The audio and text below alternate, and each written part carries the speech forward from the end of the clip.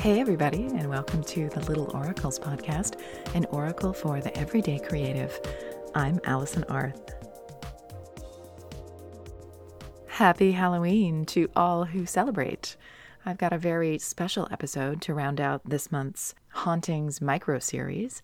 I'm sharing a piece of my own short fiction, a ghastly little tale that takes place in the American West in the late 1800s, and I'm especially thrilled to bring you this story in collaboration with the amazing and multi-talented Kaitlin Bruder, performer, comic artist, illustrator, graphic designer, soundscape creator, and producer of the Thin Places Radio podcast, which just launched Season 2 a few weeks ago. So Thin Places Radio, or TPR for short, is one of my favorite podcasts of all time. And if you've been listening to this podcast, you've heard me talk about it a lot. I recommend it so highly for anyone who enjoys short form audio drama and fiction, or eerie things, or tender things, or mysterious things, or all of the above, actually. And I've been lucky enough to collaborate with Kaitlin and her TPR co-creator, Kristen O'Neill, here on Little Oracles a couple of times in a creative chat with the two of them back in Season 1, and with Kristen in a chat about the comfort of horror, among other things, just this month. And I'll link both of those episodes in the show notes, as well as Thin Places Radio, of course. Don't miss this podcast. It's creepy and heartwarming all at once, and it's just so beautifully curated. Now, in the past, when I've had other folks contribute to the show, it's been as guests, so they get to hype their own current projects and share their own social handles and things like that. But Kaitlin isn't here in the flesh. Hopefully she's here in spirit, though. It would be fitting for our micro-series theme. But since she's not here to talk about her incredible work, I'm going to do it for her. Kaitlin is just one of these people who can do it all, and can do it with such aplomb and enthusiasm and joy. And I am just crisscrossing my little fingers that we can work together again very soon. But if you want to check out Kaitlin's work yourself, you can find her portfolio and her social handles on her website at bruderkaitlin.com. That's BRUDERKAITLIN.com. And I'll link that in the show notes too. And of course, you can listen to Thin Places Radio to hear her amazing soundscapes and to hear her production capabilities really shining through in every episode. Kaitlin, honestly, is just a super giant creatively in my mind, and I feel so fortunate to have had this opportunity to collaborate with her directly. She has created a spine-tingling soundscape for this story that I'm about to share. It's just so immersive and atmospheric, and it takes the story to an entirely new level, and I couldn't be more excited. So, a couple of content warnings for our scary story. This story references blood and gore, gun violence and animal harm, and supernatural menace. So if those things aren't your things, I totally get it. Feel free to skip this episode or come back to it later. I just want you to take care of yourself and do what's safe and sound for you. I will be back to close out this episode after the story, but for now, let's get into this very haunted Halloween reading. Penitence. I counted 3 deputies blurred in the dusk of the day, from where I crouched concealed on the soft side of a cedar felled by lightning, disheartened by their progress and by my predicament. I watched as their horses stepped ginger down the ridge, through the deep-piled ponderosa needles me and that pilfered paint pony had sifted through an hour or so previous, rather unsuccessfully, and may that equine rest in peace. Frankie Fraser used to call this part of the evening the ghouls' hour, this purple shift between daytime and nighttime. She'd said this was the time when infernal harriers would move amongst the living, sometimes disguised, sometimes not, but always feral and ferocious. You can assay a haunt, she'd say, when it calls your Christian name in the night. How'll they know your Christian name? I asked once. Devil's gonna tell him once they make it down to damnation. He's got a roll of everyone that wronged you, and that old scratch, he loves his tit for tat, she'd say. I figured she was trying to shock me into some kind of loyalty with this odd concoction of retributive mystagoguery, and though I'm not saying I was scared, I nevertheless kept my full name to myself as a safeguard against the sacred and the accursed, and so everyone, save Frankie, of course, for she knew me completely, outways in, but other than her, every last soul from outlaw to lawfolk, and all them betwixt, knew me as Lenny, and Lenny alone. Now, of course, Frankie Frazier, she was dead of a bullet to her head not 12 hours ago, in the unexpected events that ensued during our stick-up at the Briarville Savings and Loan, which means that if I concede her spiritual cosmology, she might be out there right now, prowling in the guise of some yellow jaguar waiting to take down those deputies, given they shot her and were now en route to retrieve me and the satchel full of gold we stole. Should that come to pass, it would certainly relieve the how-do-you-do in which I found myself, but since I'm neither spiritualist nor skeptic, I couldn't lever any kind of prediction. I kept eyes on the deputies for as long as I could, leastways until they blended into the trees at the bottom of the ridge. I couldn't hear them yet, but I would soon. I turned and pressed my back into the cedar stump, the satchel wedged in next to me. The stump jutted up jagged behind, edged in old char, the softening trunk crumbling at the touch where it nursed new sprouts, sundry fungi, and a host of termites. On any other day, I might call this place peaceful.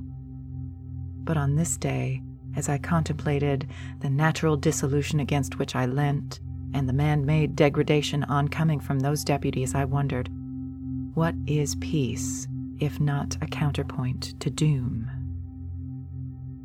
So, indeed, I was low.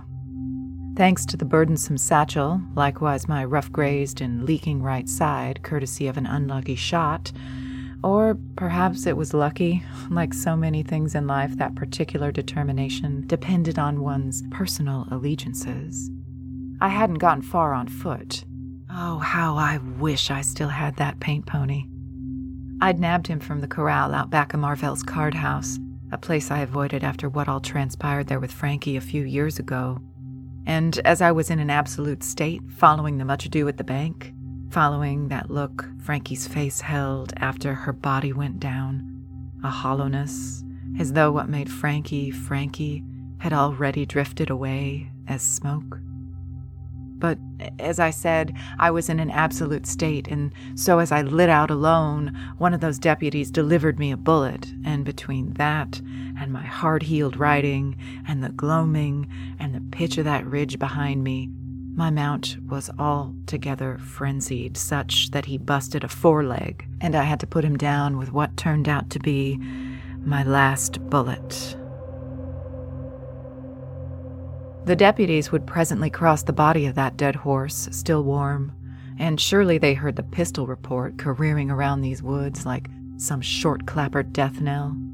They'd know I was close, running, hiding. It didn't much matter, as I was no doubt dotting the terrain with a trail of blood that would lead them right to me. All I really had on my side was the failing light, or the falling night, depending on your perspective. That and my hunting knife, a gift from Frankie back when she cut in with me and the band of miscreants I ran with at the time. Just a grubby old bunch pressing pistols into the curving backs of drunks or thieving at the dry goods store to kit out our camp. We were petty, but we were organized. One evening, Frankie strode up to where we squatted in our squalorousness on the outskirts of town, her dressed in that fine wool suit, all 3 pieces, and that bowler hat with a spray of silk lilacs tacked to the front. And here we were, utterly mired, us who only bathed on occasion. She always said folks preferred to be held up by a gentleman rather than a lout, and then offered us a job that she said could truly raise us up from the muck in which we found ourselves day in and day out. A simple safe-jacking, she'd said, with us relieving Marvell's card house of its weekly yield via the building's rear entrance, while she, in her mannered finery, manufactured a distraction in the front of house over a rigged game of whist. We agreed when she quoted the profits we stood to gain. But trouble was, she picked the wrong mark for her part of the play, a U.S. Marshal by the name of Henry Crook, bit of an ironic name considering. Frankie caused a fuss, and Crook hustled her right to the back office where me and my crew were unfettering the safe, except I was outside with the buckboard, holding the horses until we were all of us ready to run. I heard all that commotion, with Frankie and them carrying on, so I hightailed it out of there, figuring it'd be better if at least one of us remained uncaught. They sent Frankie and the boys for correctional stints, and I imagine it was awful. Though when Frankie got back to Briarville, she wouldn't say a word about it, and those boys, they never came back at all. She assimilated to me and my new crew like nothing were amiss, though she did intimate a few times that she had her eye on me personally, saying things like, "Isn't it funny the way the devil deals, with all us going in, and just you getting away?" It was her who'd come up with the job at the Savings and Loan, just the two of us, she'd said, to attain higher profits and confirm certain assurances, whatever those might be. But when the whole thing went awry, when it turned out there was not one, but in fact 3 deputies stationed at the bank that very day, and Frankie, who'd been on watch at the front door, came tearing inside as soon as the shooting started, a look of outright alarm on her face, her pistol still holstered, and her hands up as if to say, "Hold your fire," as she ran between me and the lawman. That's when the bullet met her, and she met her maker before she even hit the floor. I fell to the ground in the tumult, and when I saw her, or rather, when I saw her face in all its vacancy, I snatched those silk lilacs, new stained with the blood soaking her bowler hat, and I hefted the satchel and ran through that chaos of shouting and sulfur, just trying to escape with the gold and with my life. And escape I did, though to what end? Now those deputies were so hot at heel, and my pistol empty, and my wound oozing, and my 2 boots no match for their 3 steeds.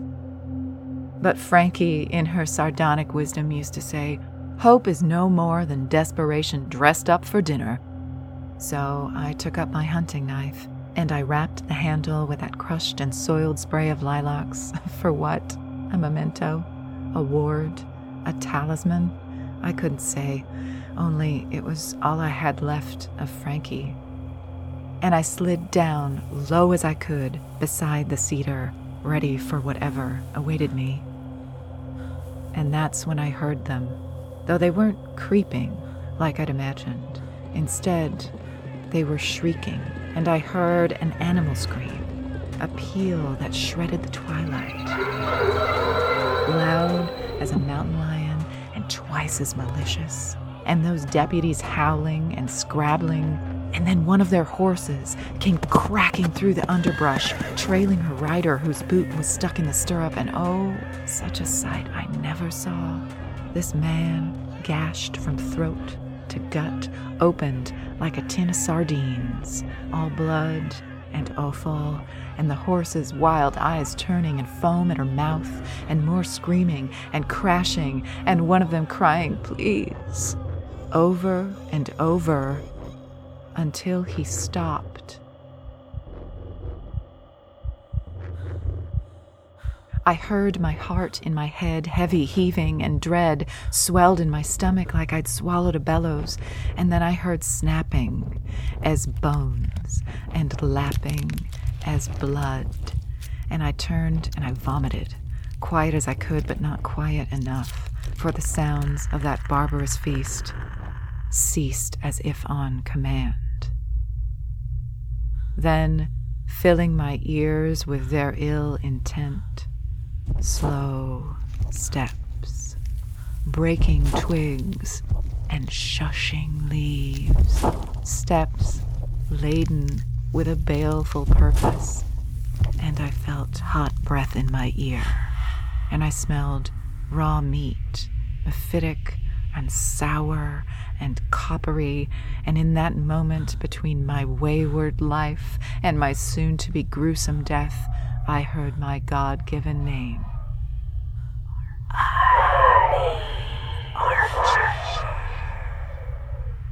In the mouth of this monster beside me, and as though possessed by calamitous fever, I appealed to Frankie's vengeful occult, and I squeezed my eyes shut, and I clenched the knife entwined in its bloody silk lilacs, and I whispered, "Frankie, please, it wasn't me."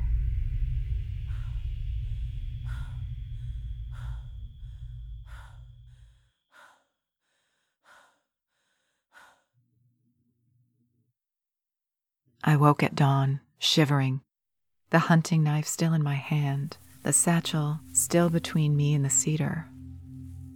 I checked my side. The blood had clotted and dried. It was a mess, but I was alive. Through that early haze, I saw the horse from last night grazing in a clearing, blessedly free of her terrible cargo. I found my feet and approached her.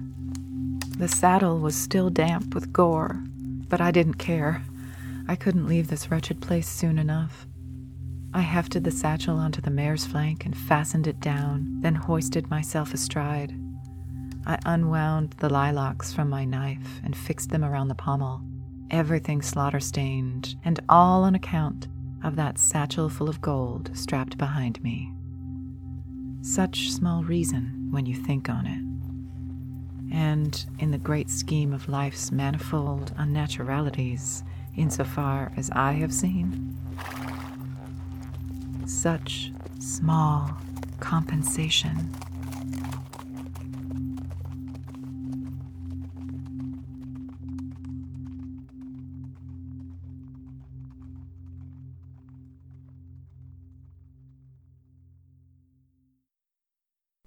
I'm back.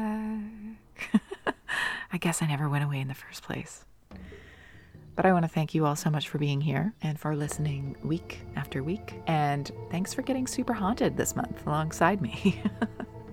If you like what's happening here at Little Oracles, share an episode with somebody. Leave us a rating or a review wherever you listen. We've got more big book energy and creativity content over on Instagram at Little Oracles and on the blog at littleoracles.com. And as always, take care, keep creating, and stay divine.